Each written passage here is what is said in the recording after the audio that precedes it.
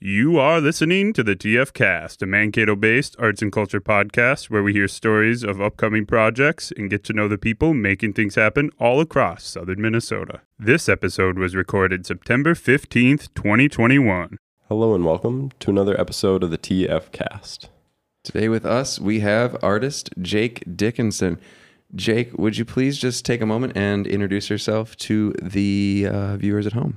Yeah, obviously my name is Jake. I am a visual artist. I've lived in Mankato almost my whole life.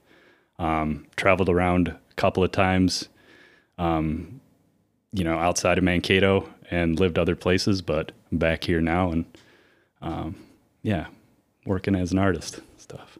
Cool. What for people who might be unfamiliar, well, actually, we have a great example of a work that you did a while ago. Yeah. Why don't I'll bring it up. I just own this painting. This is just all happenstance. Yeah, this one is this upright? Yep, yes, it is upright. Is it visible on the video? Good, cool. Behold the work of Jake Dickenson. You can actually buy this from me for $60,000. That's how these things work. $10,000 increase. Yeah.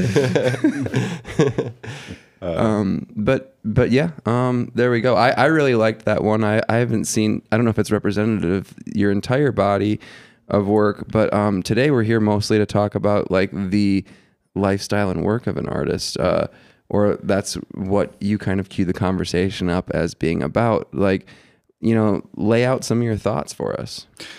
Well, it's kind of been an interesting journey.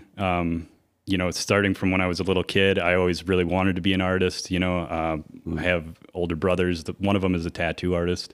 So I always I looked up to him a lot when I was a kid, tried to draw what he was drawing and do what he was doing. And as I got older, in high school and stuff, I took every art class that I possibly could. And then in college, I got my Bachelor of Fine Arts from MSU. But yeah, it's been an interesting journey. It's definitely been a struggle. There's been times where I thought, I shouldn't do this anymore. Should I focus on something different, but still here, I'm still making work. What have those moments centered around? Was it like struggling with the work itself, or was it like external factors? Yeah. It's a little bit of both.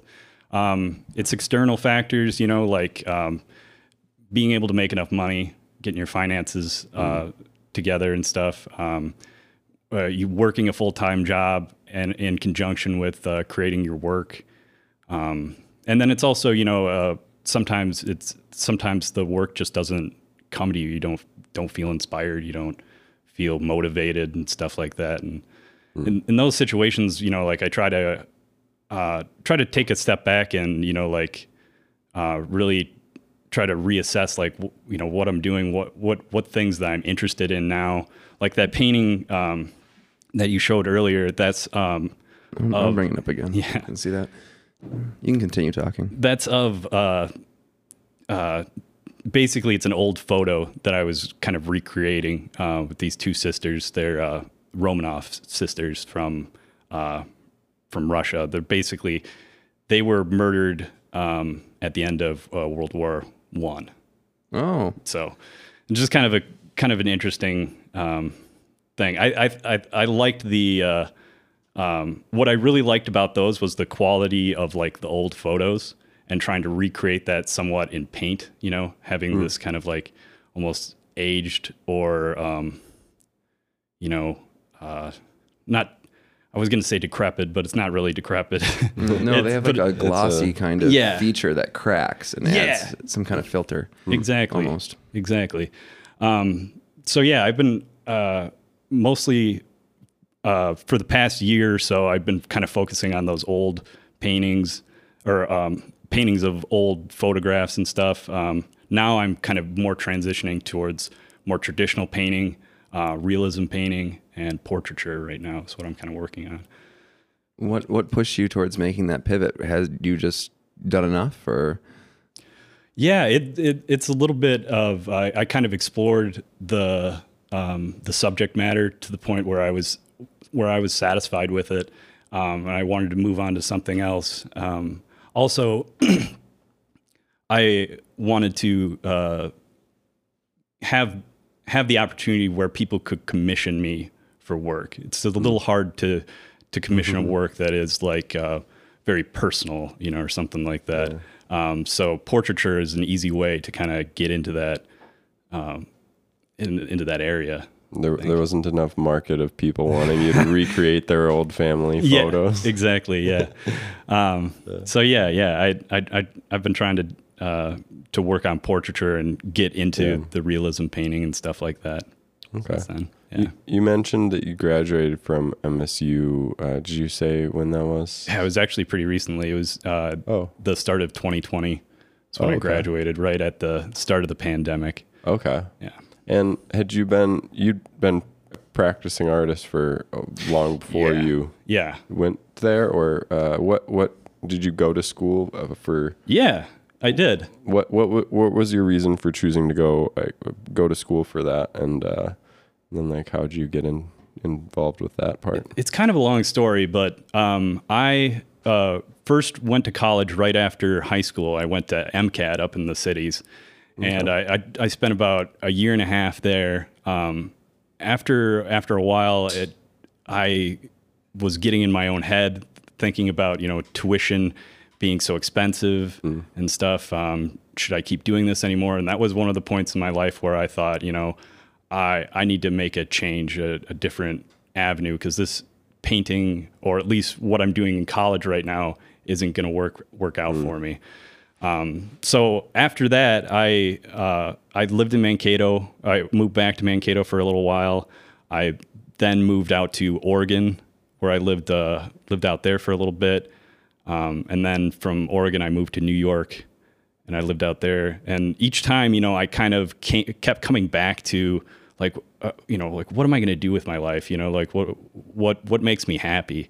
And each time, I would, when I was out in Oregon or when I was out in New York, I would come back to making a drawing or making a painting, and stuff. And it was like, okay, this is what I need to do.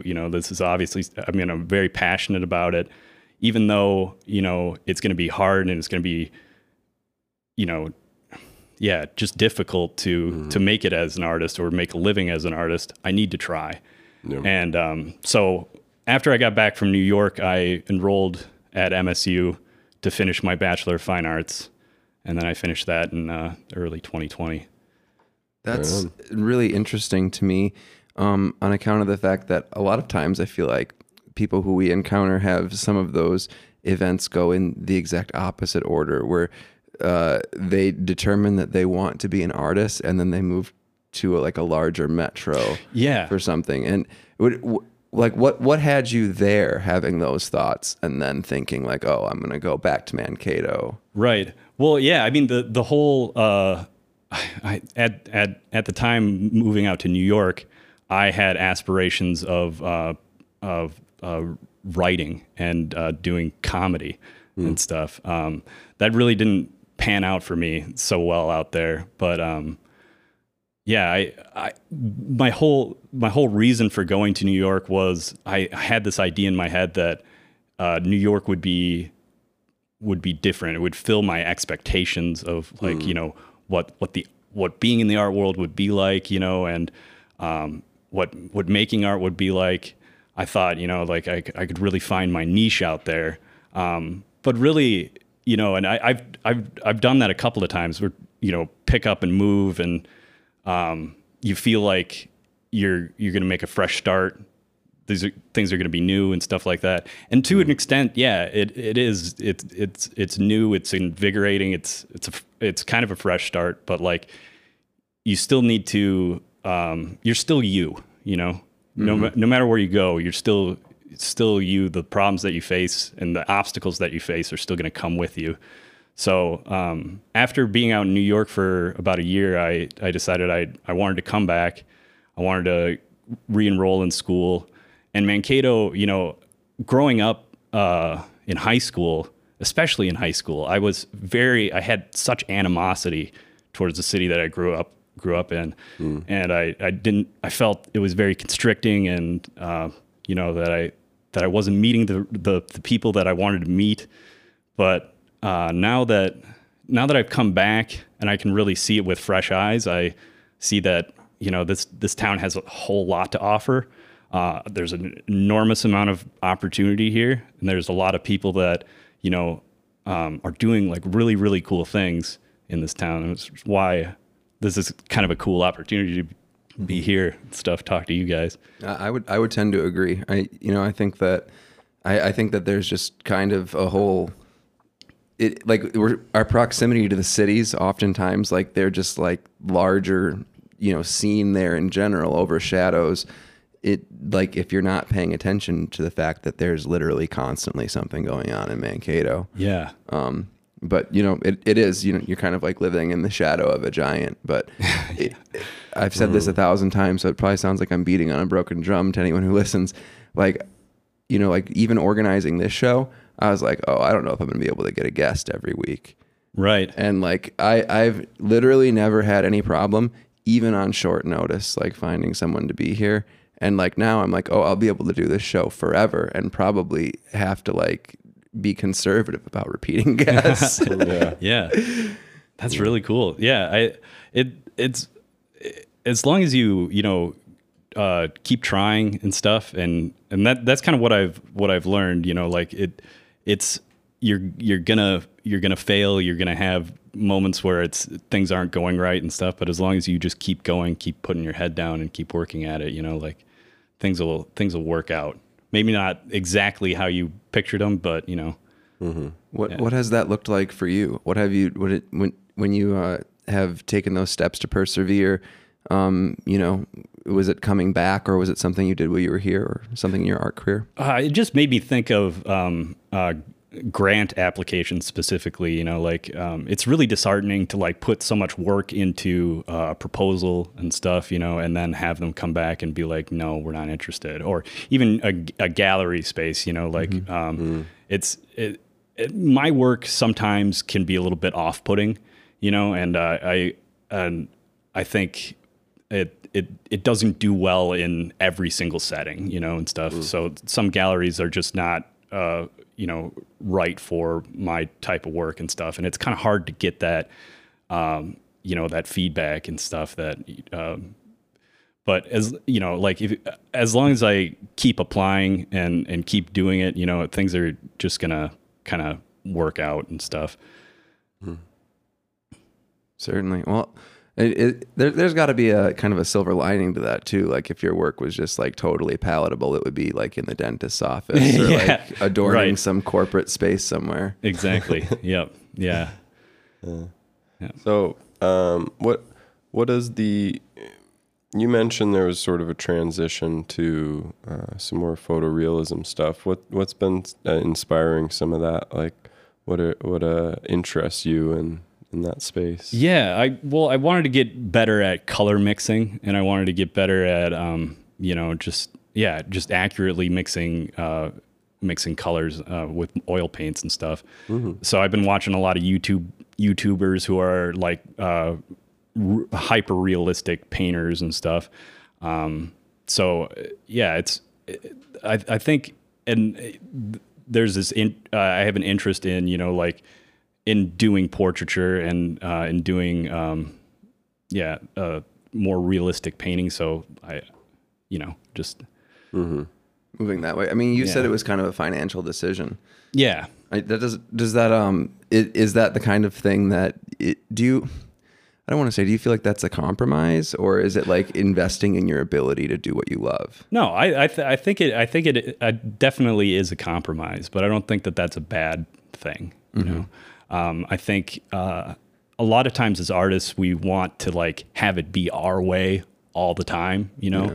But we make this work not only for ourselves but for other people, you know. So it's I think being able to compromise and being able to you know, do something different, maybe outside of your realm of expertise, you know, is a really, you know, powerful thing to be able to do. I think of my professor, Brian Frank at MSU, you know, he for a period of time there was just doing pet portraits, like these gigantic pet portraits and stuff. You know, and I don't know exactly the reason why he started doing that, but he is mostly an abstract painter. And for him to go and then try this kind of hyper-realism on a large scale is, you know, it just, I think it helps for whatever you're doing. Like for him, you know, like he is primarily abstract and stuff, but these like larger than life canvases that he was working on kind of helped to inform like his abstract pieces in a way, you know, like in terms of like line quality and depth and stuff like that, you know, he I think I've had like similar situations where I see an artist do something completely different than what I've known them for. Right. And then watching how they work with something I understand better contextualizes the other work for me. Yeah. Yeah. That's interesting. At some level too, as a creator of art or things, I think that there's a good balance of making your stuff, whether it's palatable or experimenting with different ways of doing things, and then kind of being able to collect what you've learned and apply those different things. So it's cool to be able to look at a new opportunity like that and kind of design it around some idea to whether it is to maybe do more commissions, or whether it's to like explore the fine tuning colors, like, and just kind of dialing in some of those practices. It seems like a really neat way of approaching a artistic practice. Yeah, definitely.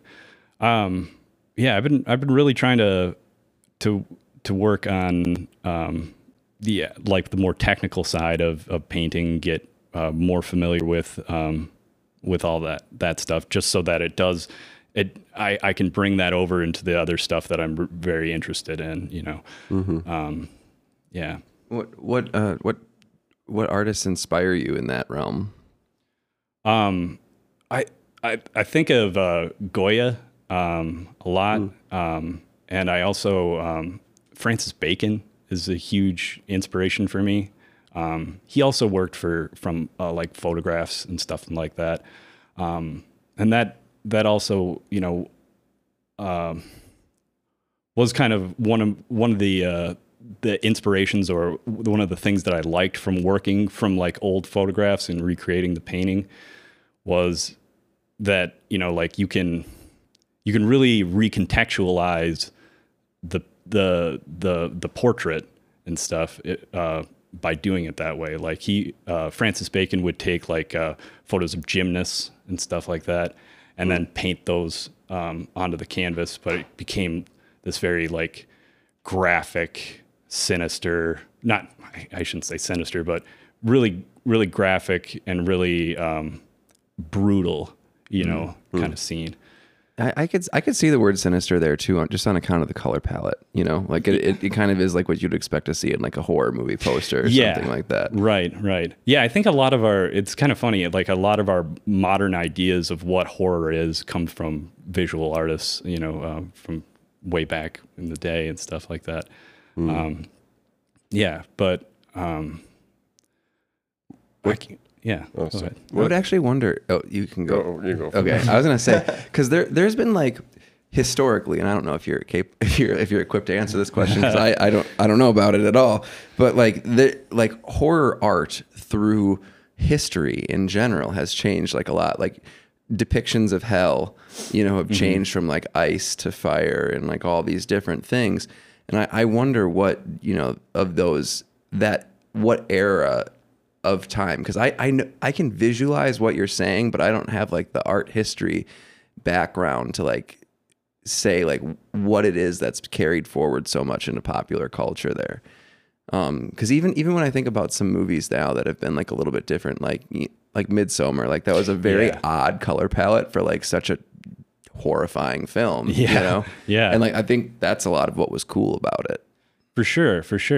Yeah, and that made me think of Hieronymus Bosch, and his painting Garden of Earthly Delights. That is, it's just a densely packed painting with, it's a triptych. One is showing paradise, one is showing purgatory, and then the other is showing hell. And in hell, it is just chaos. There's like guys with chicken heads running around with and there's like an ear with a big knife, and it's just kind of crazy, really surreal horror. Before surreal horror was like kind of a coinage term, and stuff like that. It was all religious based, and I think it was this fear of hell, fear of dying, or it could even be like with the Black Plague, a lot of time, like the Black Plague basically made people really, who were alive during that time period, very comfortable with death. Death became like kind of a part of like everyday culture and stuff like that. So you see a lot of artists' work who came out of the Black Plague having, it's very graphic. It's very, it's kind of disturbing a little bit, and stuff. But and also it's also like could be satirical as well. Like they're almost making fun or making light of it. So there's two different kind of reactions to it. Yeah. It's really interesting to think about a plague time like that, where people are, because I mean, just thinking about like how many people in America just died here with COVID. Yeah. And I know that happened, but like it happened in like a way that I didn't interact with, like I participated in like trying to like mask up or be safe or whatever. But like for how many people just vanished, like I didn't really see it. Yeah. And like you saw it on your phone, like the crazy shit in New York, like, the mass graves or the overcrowded trucks in the beginning. But for the most part now, when things are starting to fill up again, it like if you just like transported from someone from 2018 to right now, you wouldn't know that there was a pandemic on. Yeah. Unless someone like told you. Yeah. It's really weird. Yeah. It's definitely different from, like, and I'm sure it was different in each, depending on where you lived. If you lived in a densely packed city in during the Black Plague, you saw people being wheeled out in wheelbarrows, like big mass piles of bodies, and them, but we are so removed from it. It's really weird. This pandemic has like, instead of us making us comfortable with death, and like the Black Plague kind of did to those people, this has kind of made us more isolated than previous, and made us a little bit more, I don't know, I guess, yeah, not self-reliant, but like, yeah. Independent. Yeah. Well, I think that with a lot of the medical deaths going on, I don't know if medical deaths is a term, whatever. A lot of the people who died resulting from the pandemic here, I guess like you said, it wasn't big cities with like overfilling carts. Like that's a very different kind of experience, I think. And and this is probably beyond the scope of this conversation entirely, but like I think we as Americans especially have a weird relationship with death where we like really hide it, or it's very traditional in a sense with the funerals and things, and there's a lot of different cultures that have kind of a different approach, which I wouldn't want to speak to really either, but it's very interesting. It is. Yeah. I do know that that like, Ireland, for example, like the funeral process is a lot different. It's more of a celebration of a person's life than the mourning of a loss, which is kind of interesting that we treat it that way. Like it just, I don't. In my mind, it makes more sense to celebrate the person's long life than their short death, and stuff like that. But Yeah. I guess I don't really know much about that. Yeah. I've been to a very thankfully low number of funerals here in America. No, that's good. Yeah.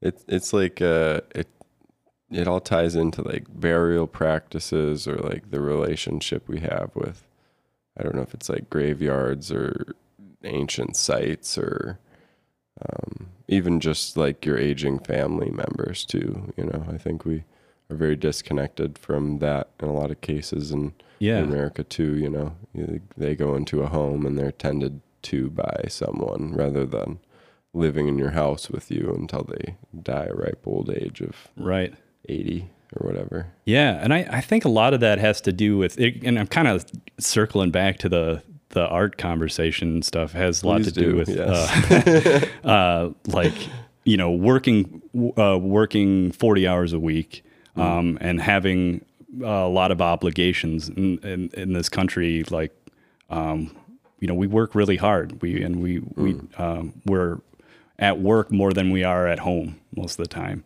So, you know, and that's why it is difficult to like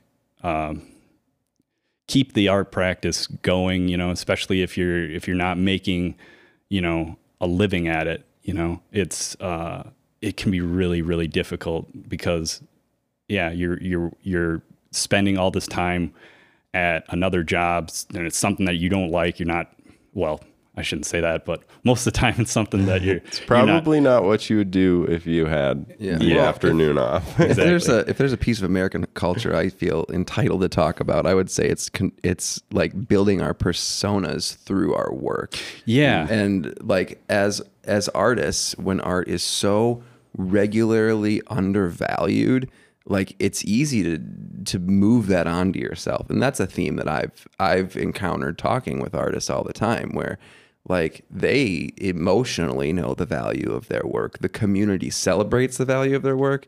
And then the economy is just kind of like, bleh, you know, like no, you can't live. You have to go do something else unless you've really broken through on the other side, or you do one of the art practices that is one that gets you paid well. Right.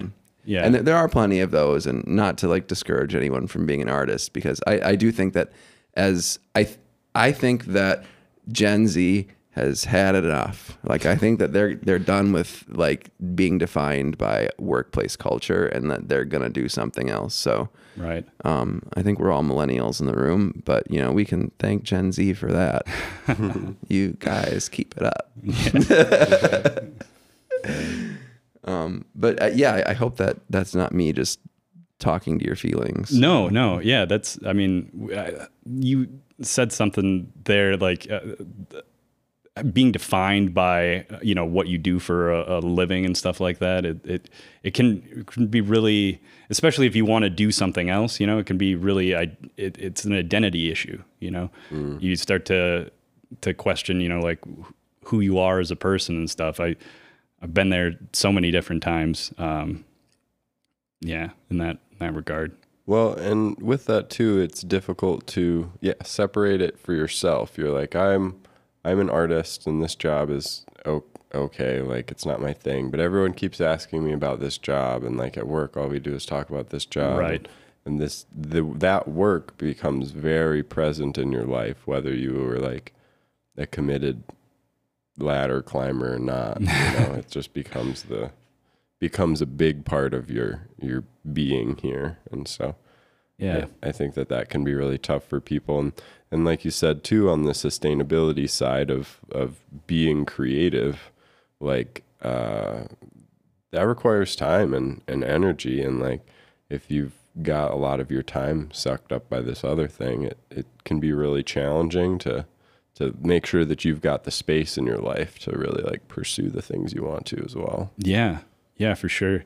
Yeah. It's hard to, you know, like be comfortable with investing money, investing your time and stuff into something that you're not even sure is going to work out. But it's, I think it's, you know, it's really important to especially if you have that drive, if you have that passion for doing it, to continue to keep doing it. I'm going to mention Brian Frank again. I had this conversation not too long ago when I started working a new job, you know, and it was going to be a really physical, hard labor job and stuff. And I was like, I don't even know if I'm going to have enough energy after the end of the day to go and paint and stuff. And he told me that, you know, like as long as I keep art the center of my life, you know, I'm going to keep moving forward. I'm going to keep progressing in it. And that can be like, you know,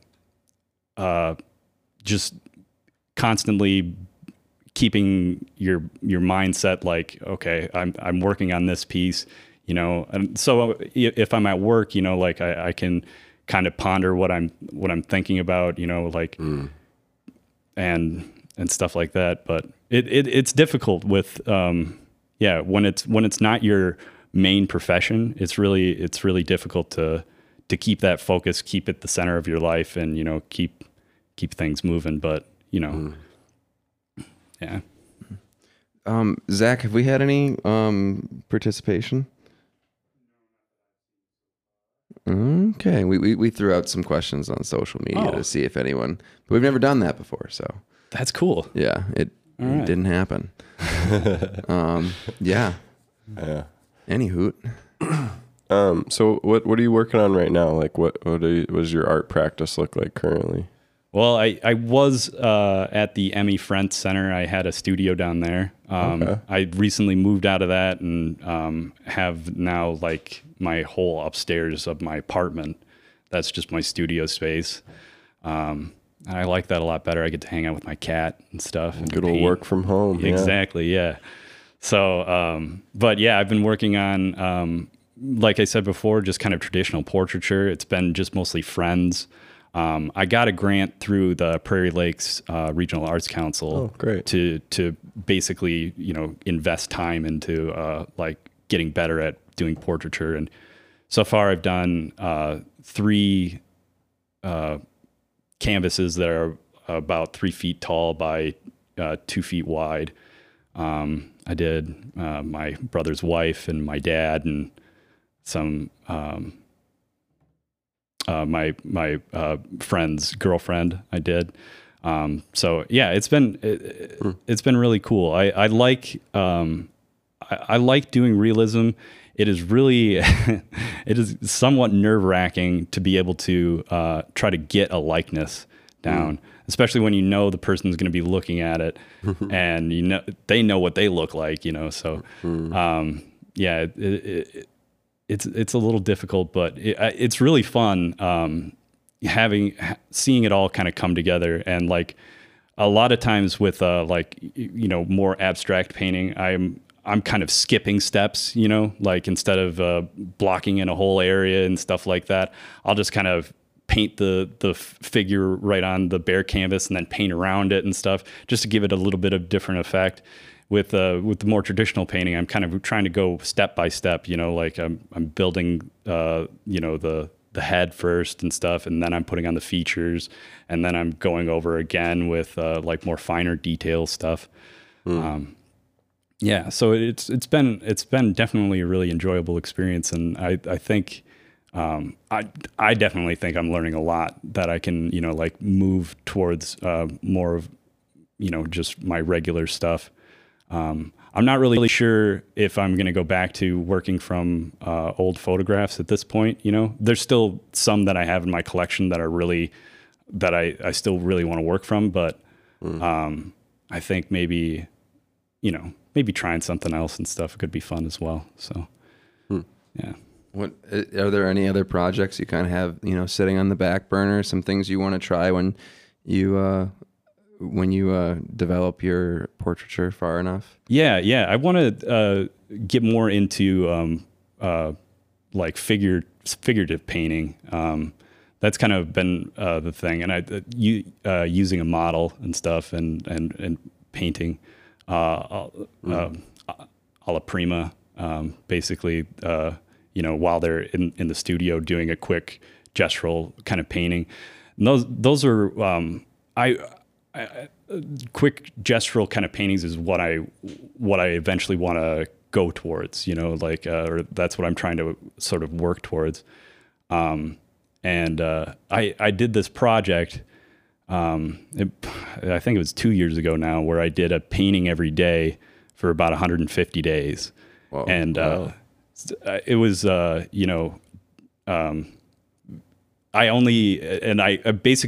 gave myself a bunch of rules to follow, like I had to lay out my palette beforehand, and then I gave myself about 30 minutes to complete each painting, not including prep time and all that stuff. So they became like really kind of off the cuff sort of paintings that were just very gestural, super loose and stuff like that. But they were also kind of had like this sort of ethereal quality to them that I really, really liked. And it's kind of like, makes me think of, comedy when people doing open mic nights and stuff like that. So part of the point of open mic night is to get used to the crowd, get used to the feedback. And